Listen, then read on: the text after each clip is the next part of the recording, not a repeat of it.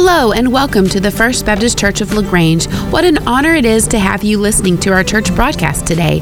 We hope that as you listen along, following in your Bible, that you experience the grace and presence of Christ just as strongly as we do every Sunday in our worship service. May God truly bless you as you listen. Well, you guys know when we gather together for worship that many of us can focus in on music. We sometimes debate over the style, the kind, the tempo, the volume. Music is incredibly important, and it's really a part of what God has ordained to worship Him. And others focus on things that are a part of the service, like where we put the announcements, and should we do the Lord's Supper, and the offering, and prayer time, and all those kind of things. And again, those are necessary and important. But no matter what, the worship service should really be about worshiping King Jesus and giving Him glory and honor. I think any of us in the room today would say that that's an undeniable fact. That's why we're here. But there's something else that enables that to happen. And that really is the Word of God. The Word of God really must be central, and in my opinion, it is the most important thing that happens during a worship service. The Word of God really is the one thing that tells us what we're to sing. It tells us to whom we're to sing about. The Word of God tells us how to pray. The Word of God tells us who this God is that we're singing to and worshiping. The Word of God tells us how to properly relate to each other and how to even do the things that we do in the service.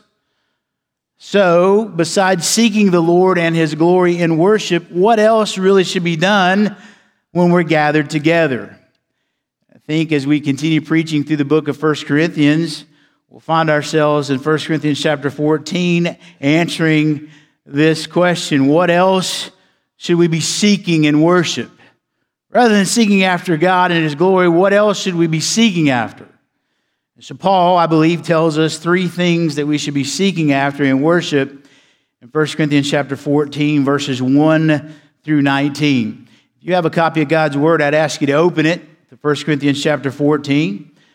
And if you don't have a copy of God's Word, there should be one somewhere in the seat pockets underneath the chairs, somewhere around you. If not, we also have it up on the screen. Let's turn our eyes to the Word of God this morning and read verses 1 through 19. I'll ask you to stand as we proclaim God's infallible, inerrant, and inspired Word. The Bible says these words, pursue what, church? Love. Yet desire earnestly spiritual gifts, but especially that you may prophesy. The one who speaks in a tongue does not speak to men, but to God, for no one understands, but in his spirit he speaks mysteries. The one who prophesies speaks to men for edification and exhortation and consolation. One who speaks in a tongue edifies himself, but one who prophesies edifies the church.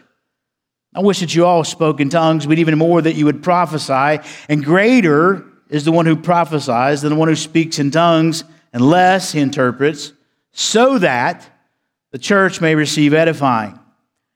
But now, brethren, if I come to you speaking in tongues, what will I profit you unless I speak to you either by way of revelation or knowledge or prophecy or of teaching? And even lifeless things, either flute or harp, in producing a sound, if they don't produce a distinction in the tones, how will it be known what is played on the flute or the harp?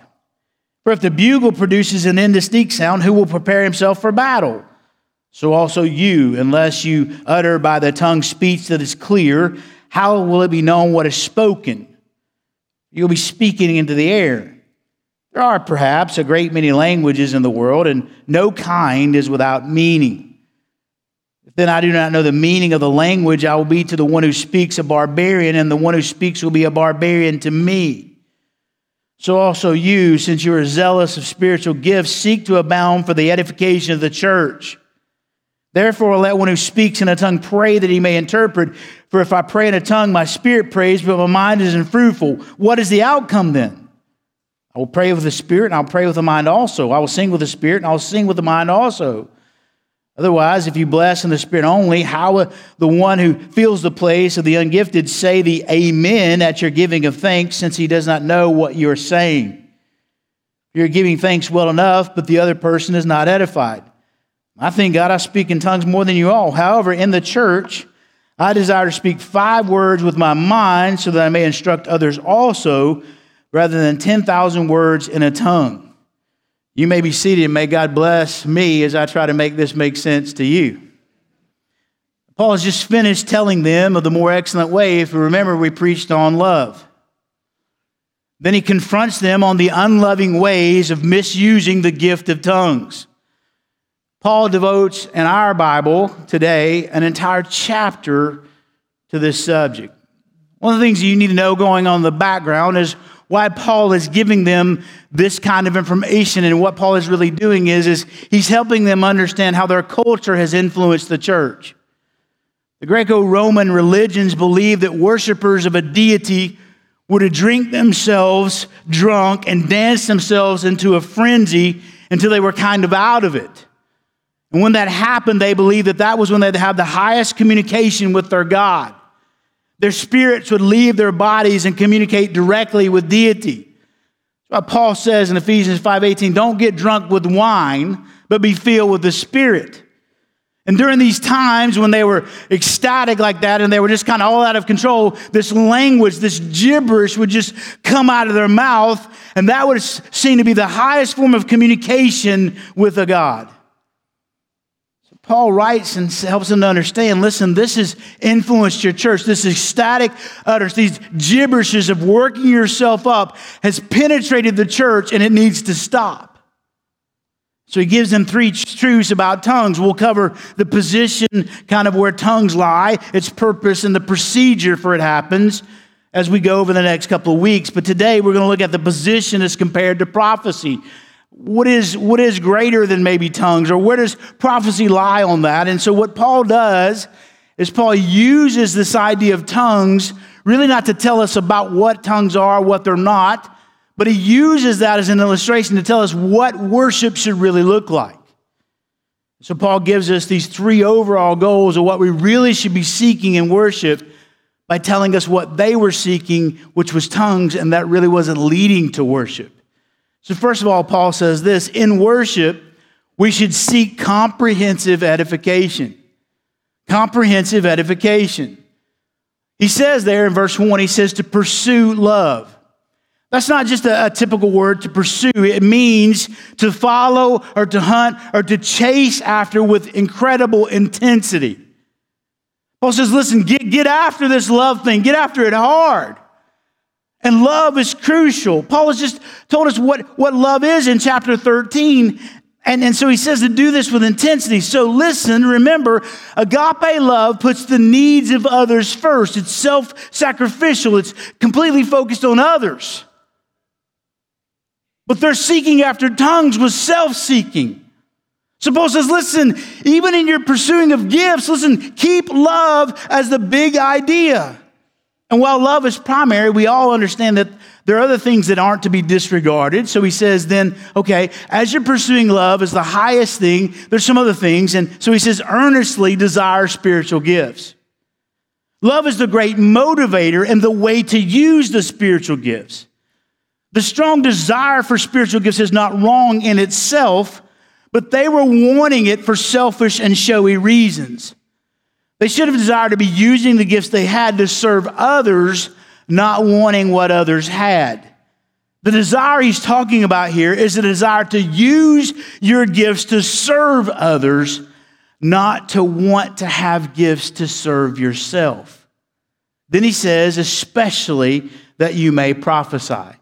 You may not know it, but this is Texan in the Bible, because that word you there is the word y'all.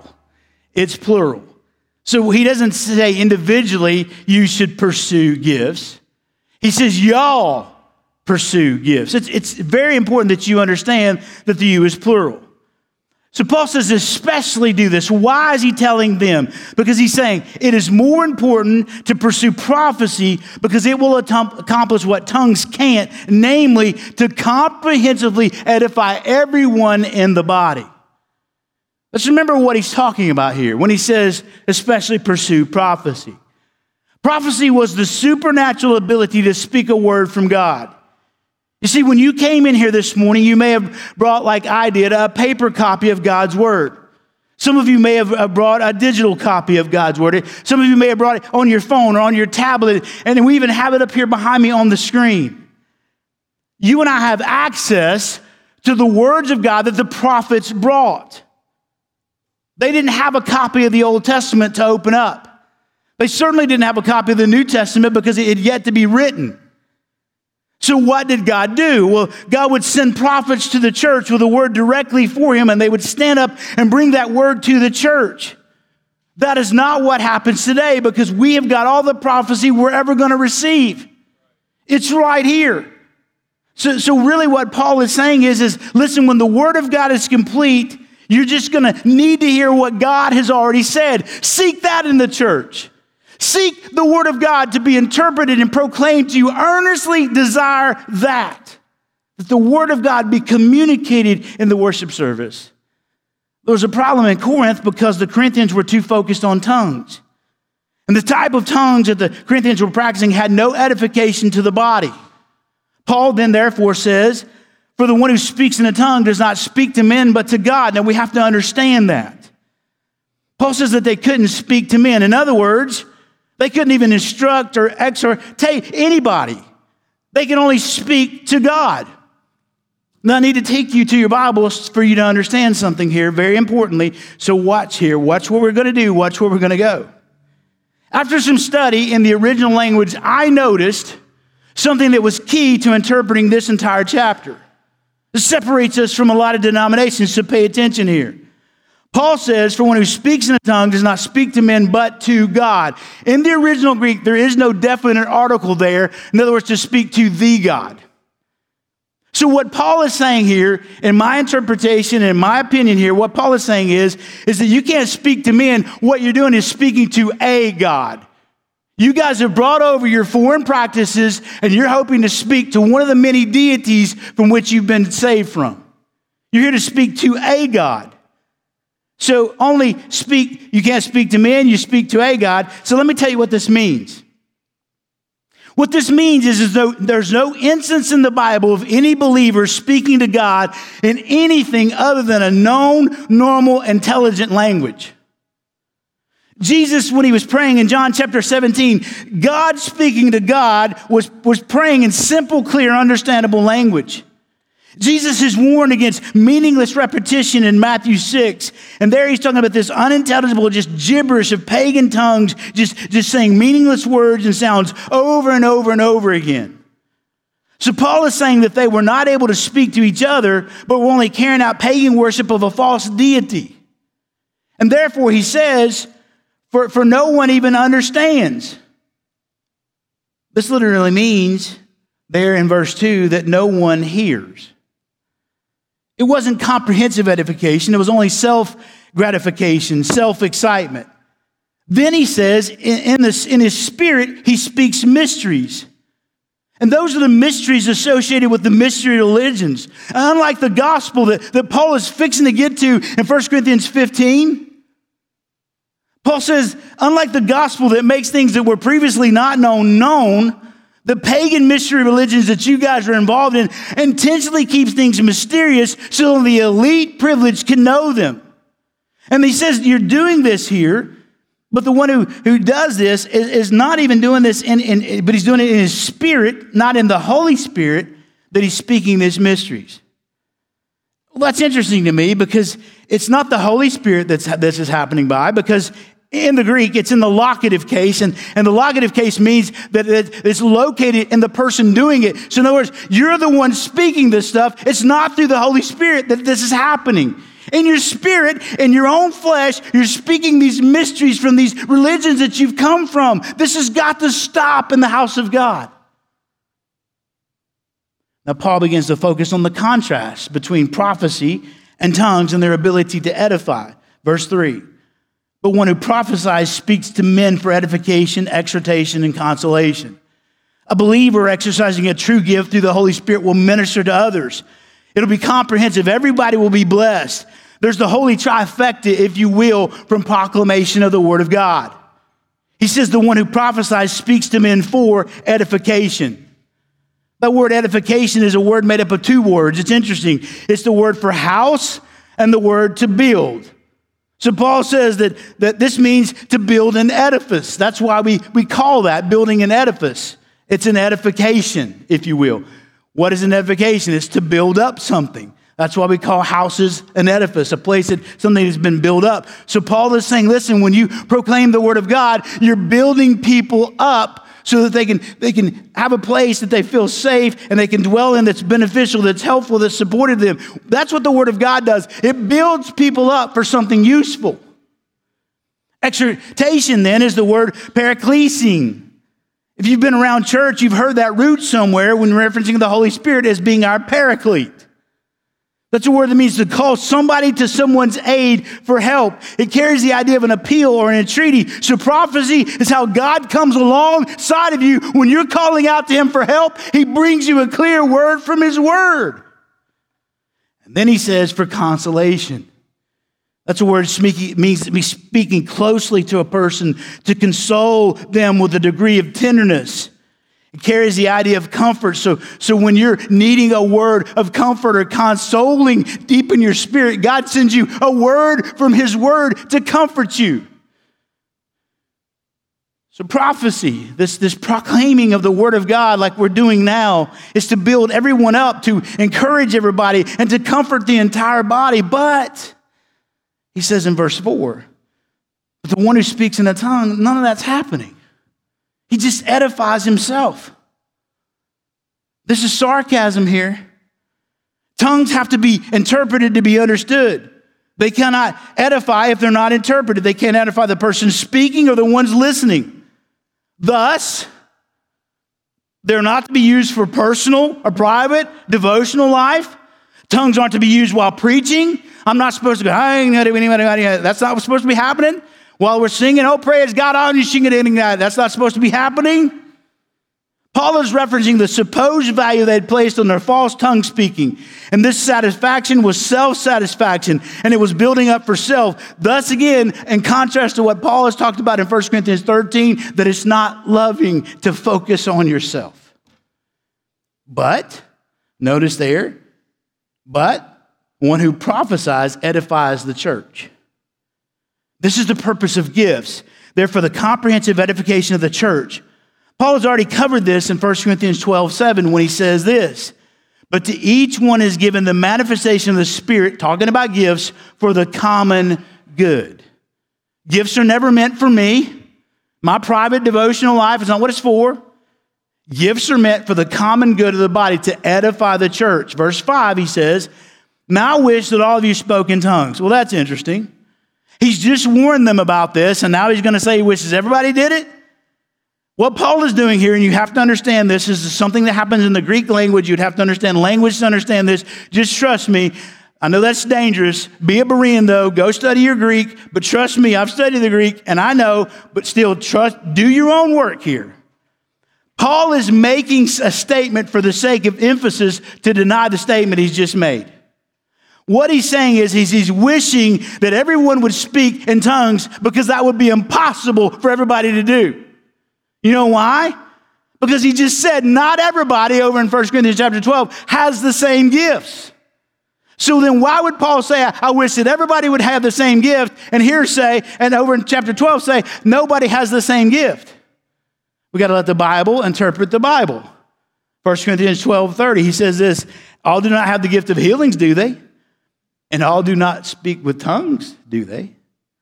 So if I'm going to let the Bible interpret the Bible, then what Paul is saying is then I wish that everyone would prophesy. Well, not everybody can have the gift of prophecy either, right? So this is also impossible for the same reason. So he's using emphasis to say he's not wishing everybody would speak in tongues, and he's not wishing that everybody would prophesy. Verse 5, he says this, now I wish, even what you prophesy, and greater is the one who prophesies. Now he's getting to the meat to make his point. But greater is the one who prophesies than the one who speaks in tongues, unless he interprets, so that, there's the purpose, that the church may receive edifying. Greater is the one who prophesies, right? So even if everyone had the same gifts, he would say it is better if everyone had the gift of prophecy. Why? Because it allows for the comprehensive edification of the entire church. And it is at this point that I have to help you understand some grammatical stuff and also some exegesis stuff here. I've got to teach you something to help you understand how I'm interpreting, why I'm interpreting, and the results of my interpreting. So watch this. Here's an important interpretive principle you have to understand. You will notice that in verses 2 and 4, look in your Bible. For the one who speaks in a tongue, do you notice it is singular? Does everybody see that? In verse 4, and the one who speaks in a tongue, do you see that? It is singular. Do you notice then in verse 5, he says, I wish all of you spoke in tongues. Do you notice now that it's plural? What Paul is doing here in this chapter and all through the Bible is he's basically saying this. When he uses the word tongue, he is referring, when it's in the singular, it means the false gift of the unbiblical ecstatic utterances of tongues. When he uses the plural tongues, he's talking about the true spiritual gift of me speaking a language that I had never studied and that I would not know if I just declared it to you, and you would understand your known language through me speaking through the power of the Holy Spirit. So he's using something here. It's a device in writing. He's referring to the false gift and the true gift. So when you see the word tongue, no, he's talking about ecstatic, unbiblical utterances. And when he uses the word tongues, he's talking about the true spiritual gift. So in worship, we should seek comprehensive edification because secondly, Paul now builds on this and says this, in worship, we should seek clear meaning. Clear meaning. Verses 6 through 12, he begins to kind of parse this out. He says there in verse 6, but brethren, if I come to you speaking in tongues, that's tongues, it's plural. This is the true biblical gift. If as an apostle, I come to you speaking in tongues, Paul's not even going to say, what profit would there be if I did that and there was no interpretation? He'd say, listen, even if I did speak to you in tongues, it wouldn't be this ecstatic utterances that people don't know what it means. I would even in my tongue speaking, I would speak to you about prophecy. I would speak to you about edification. I would be speaking in tongues about something, teaching you about the Word of God. And his point in all of this is that any message that can't be clearly understood is useless because we should seek clear meaning. So he says in verse 7, yet even lifeless things, either flute or harp. The word flute there is the word for pipe, and the word harp there is the word kithara, which we get our word guitar from. If those instruments don't produce distinction in tones, how will anyone understand what is being played? I mean, rhythm, structure, harmony, and other things take a group of notes and make music instead of noise. For music to be understood, and it must be intelligent in its own way. Notes, chords, riffs, they all have a musical purpose. What is that purpose? It's to communicate something. It's to communicate sadness, joy, peace, strife, excitement. So if they don't produce distinction of tones, Paul says, how will it be known what is played on the flute or the harp? And that would have made sense to the Corinthians because they had one of the largest music halls in all the land. They had a music hall in Corinth that sat 20,000 different people. So Paul is speaking to them right at their culture. So in verse 8, he says, listen, if the bugle produces an indistinct sound, who will prepare himself for battle? I mean, hearing a bugle means nothing to a soldier if it isn't one of the military calls that's being played. Mere notes are meaningless to him. How will he know what it means if he doesn't hear something like the call to arms, charge, retreat, reveille? How's he going to know? Thus, verse 9, so you also. Unless you utter by the tongue speech that is clear, how will it be known what is spoken? Otherwise, you're just speaking in the air. In other words, in the same way, we cannot communicate Christian truth through meaningless sounds. Unless you utter by the tongue speech that is clear, how's anybody going to know what's being spoken? There will be no clear meaning. The Corinthians were not concerned about communicating. They were only concerned about self-edification. So no wonder there's such a problem church. Verse 10, he says this, there are perhaps a great many kind of languages in the world, and no kind is without meaning. Therefore, he's now defining what true spiritual gifts are. It's a known language that I've never studied before, that now I have the ability to speak. That's what the true gift of tongues is. There are many languages in the world. But he says no kind is without meaning. A language without meaning is useless. So a language without meaning truly is not even a language. It's meaning that makes a language. Each may sound different, but they have a common purpose to communicate, to translate meaning among those speaking the language, right? The language must be understood by both the speaker and the hearer. It is two-sided. Otherwise, verse 11, he says this: if I don't know the meaning of the language, I'll be the one who speaks a barbarian, and the one who speaks to me will be a barbarian to me. That word barbarian is an onomatopoeic word. It's made up of two words, bar, bar. And here's what he's saying. If you're speaking to me and I don't know what you're speaking about, it's like you're going bar, bar, bar, bar, bar, bar, bar, bar, bar. And when you speak to me, bar, bar, bar, bar, bar, bar, bar, that's where they got that idea. You're a barbarian and I'm a barbarian. When we don't know what we're speaking, which is bar, bar, bar, bar, bar, bar. Well, that's what languages sound like. You get somebody speaking Spanish so fast I can't understand it. It's like that's all they're doing. That's what he's saying. Thus, Paul says even the true gift of tongues is meaningless without an interpretation. So then his point is how much more so the false gift of gibberish that's taking place. You need to stop this because it has no meaning. Verse 12.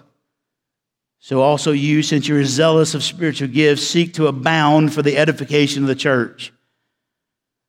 In other words, if you're eager to use spiritual gifts, use them the way God's intended for the church's edification. That word seek means to do so continuously. It's the habitual action.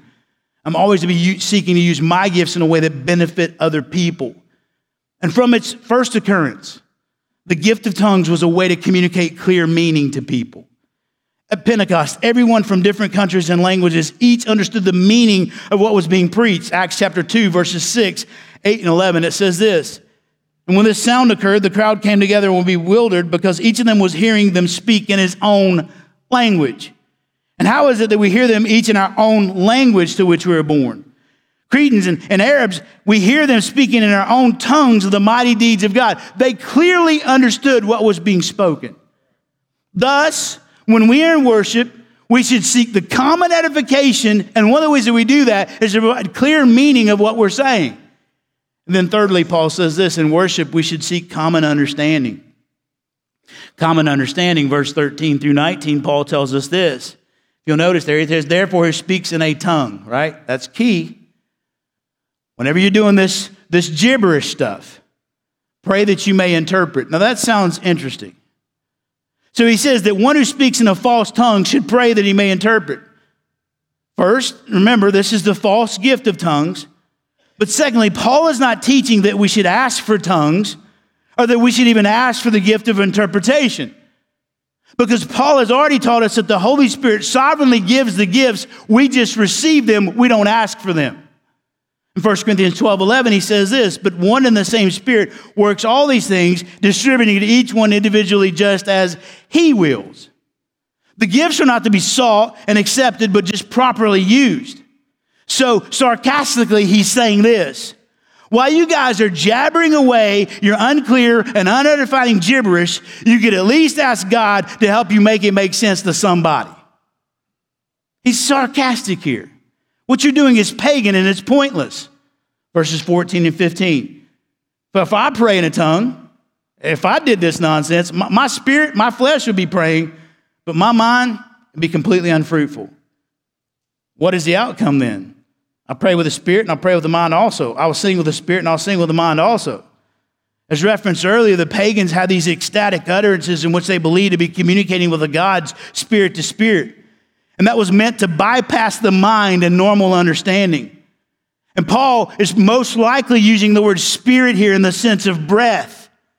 You have to understand that the word spirit, we get the word pneumatic, a pneumatic mattress from the word spirit. It's the word pneuma. It means breath.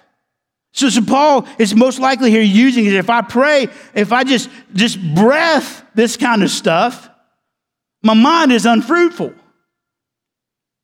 If I pray in a tongue, this false gift, this gibberish, my spirit, my breath, it just prays, but there's nothing edifying happening.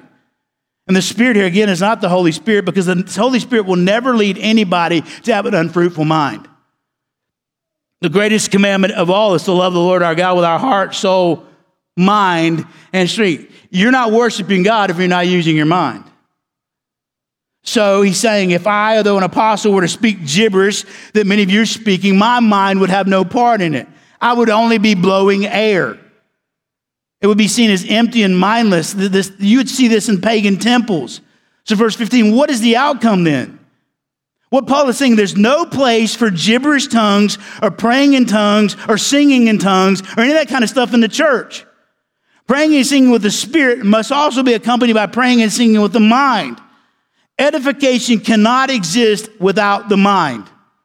So praying or singing in tongues could serve no purpose, and Paul wouldn't do it because there's no common understanding is why. Verse 16. Otherwise, if you bless in the Spirit only, how will the one who fills the place of the ungifted say the amen at your giving of thanks? So they don't know what you're saying. Otherwise, he's saying this, ungifted means ignorant, unlearned, or unskilled. A person who's ignorant of a language or unskilled in a language cannot say thanks or the amen at what you're saying. If you think you're speaking in a tongue and you think you're giving thanks, no one else is going to know what you're saying, and therefore they can't agree with you. Thus, the gift is being used improperly because there's no common understanding of what's being said. So then verse 18, he says this. He says, I thank God I speak in tongues more than you all. Well, that's interesting, Paul. The tongues here is in the plural, notice. Now he's talking about the true spiritual gift. Paul understood what the true spiritual gift was. Paul understood how it should be used. He may have used it, and he would have used it with an interpreter to preach at times. Yet here's Paul's point.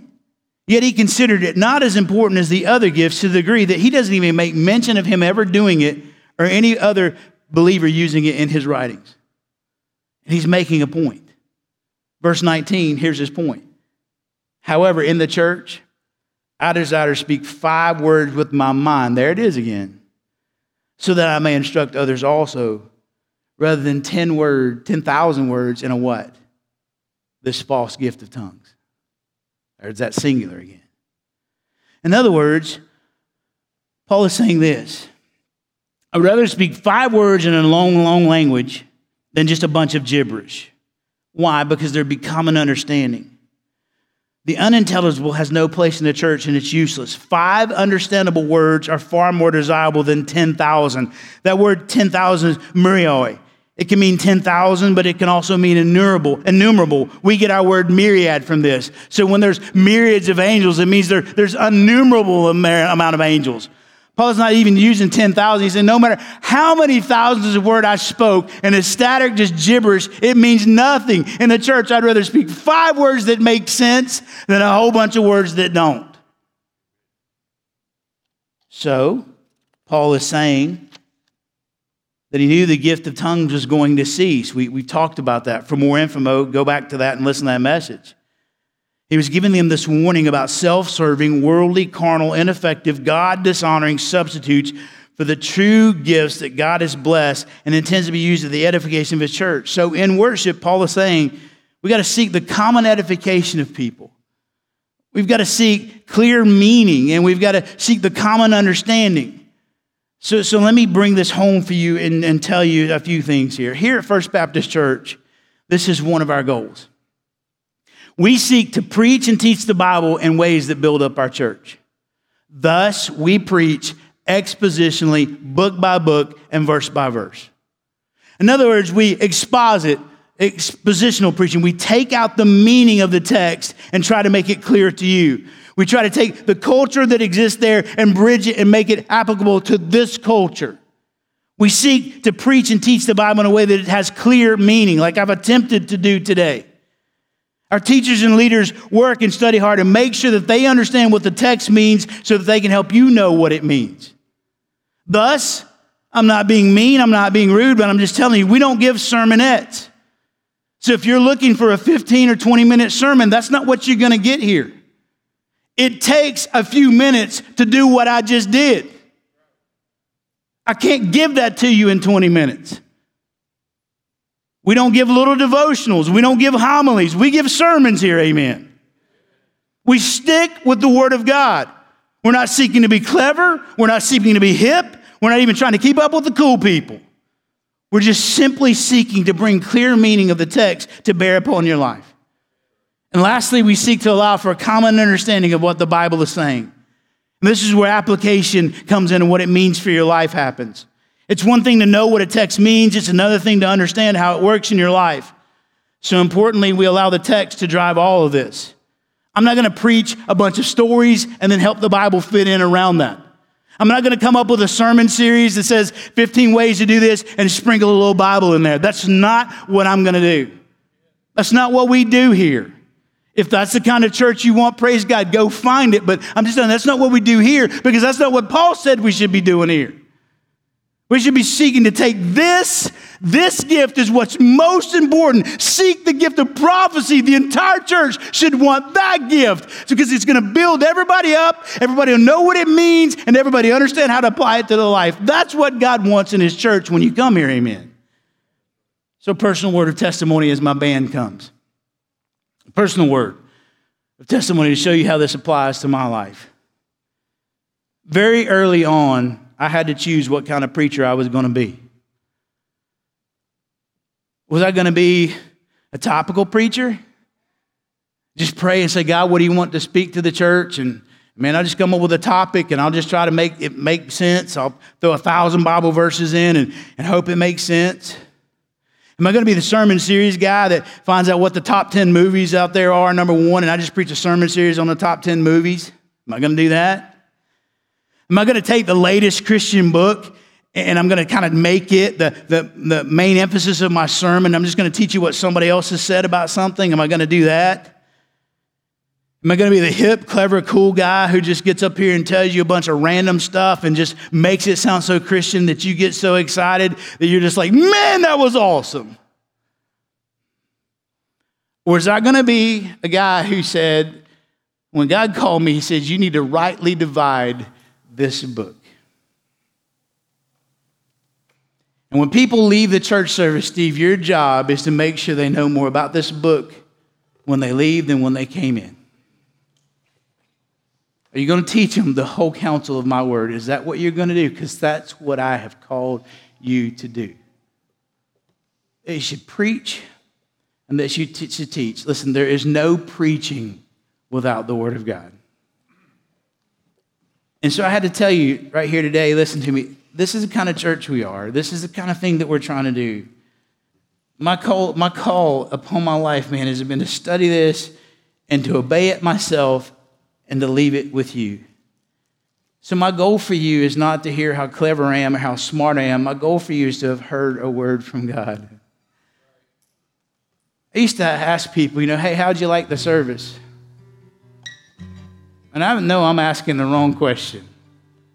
A lot of times I even ask it just out of habit. I'm trying to fix this in my life. How'd the service go? Or was the service good? And that's not what we should be seeking. The question that I want you to ask me and I want to ask you is, man, when you leave every day, it's not was the service good, but did you hear from God? That's what we should be about. So if you're looking for a church, man, I would pick one that was all about the Bible if I were you. If you're listening to me on the way of internet, you're driving by on 71, you picked up our service, I want you to know today, if I was looking for a church, I'd find one that was doing this. I mean, we'd love to have you join our fellowship. I don't care what church you're from. You come on, we'll take you all. But I want to encourage you to also be a part of an adult Bible study where you can get in and learn the Bible. If you're not a part of our Sunday morning adult Bible studies, man, I would encourage you to be a part of that.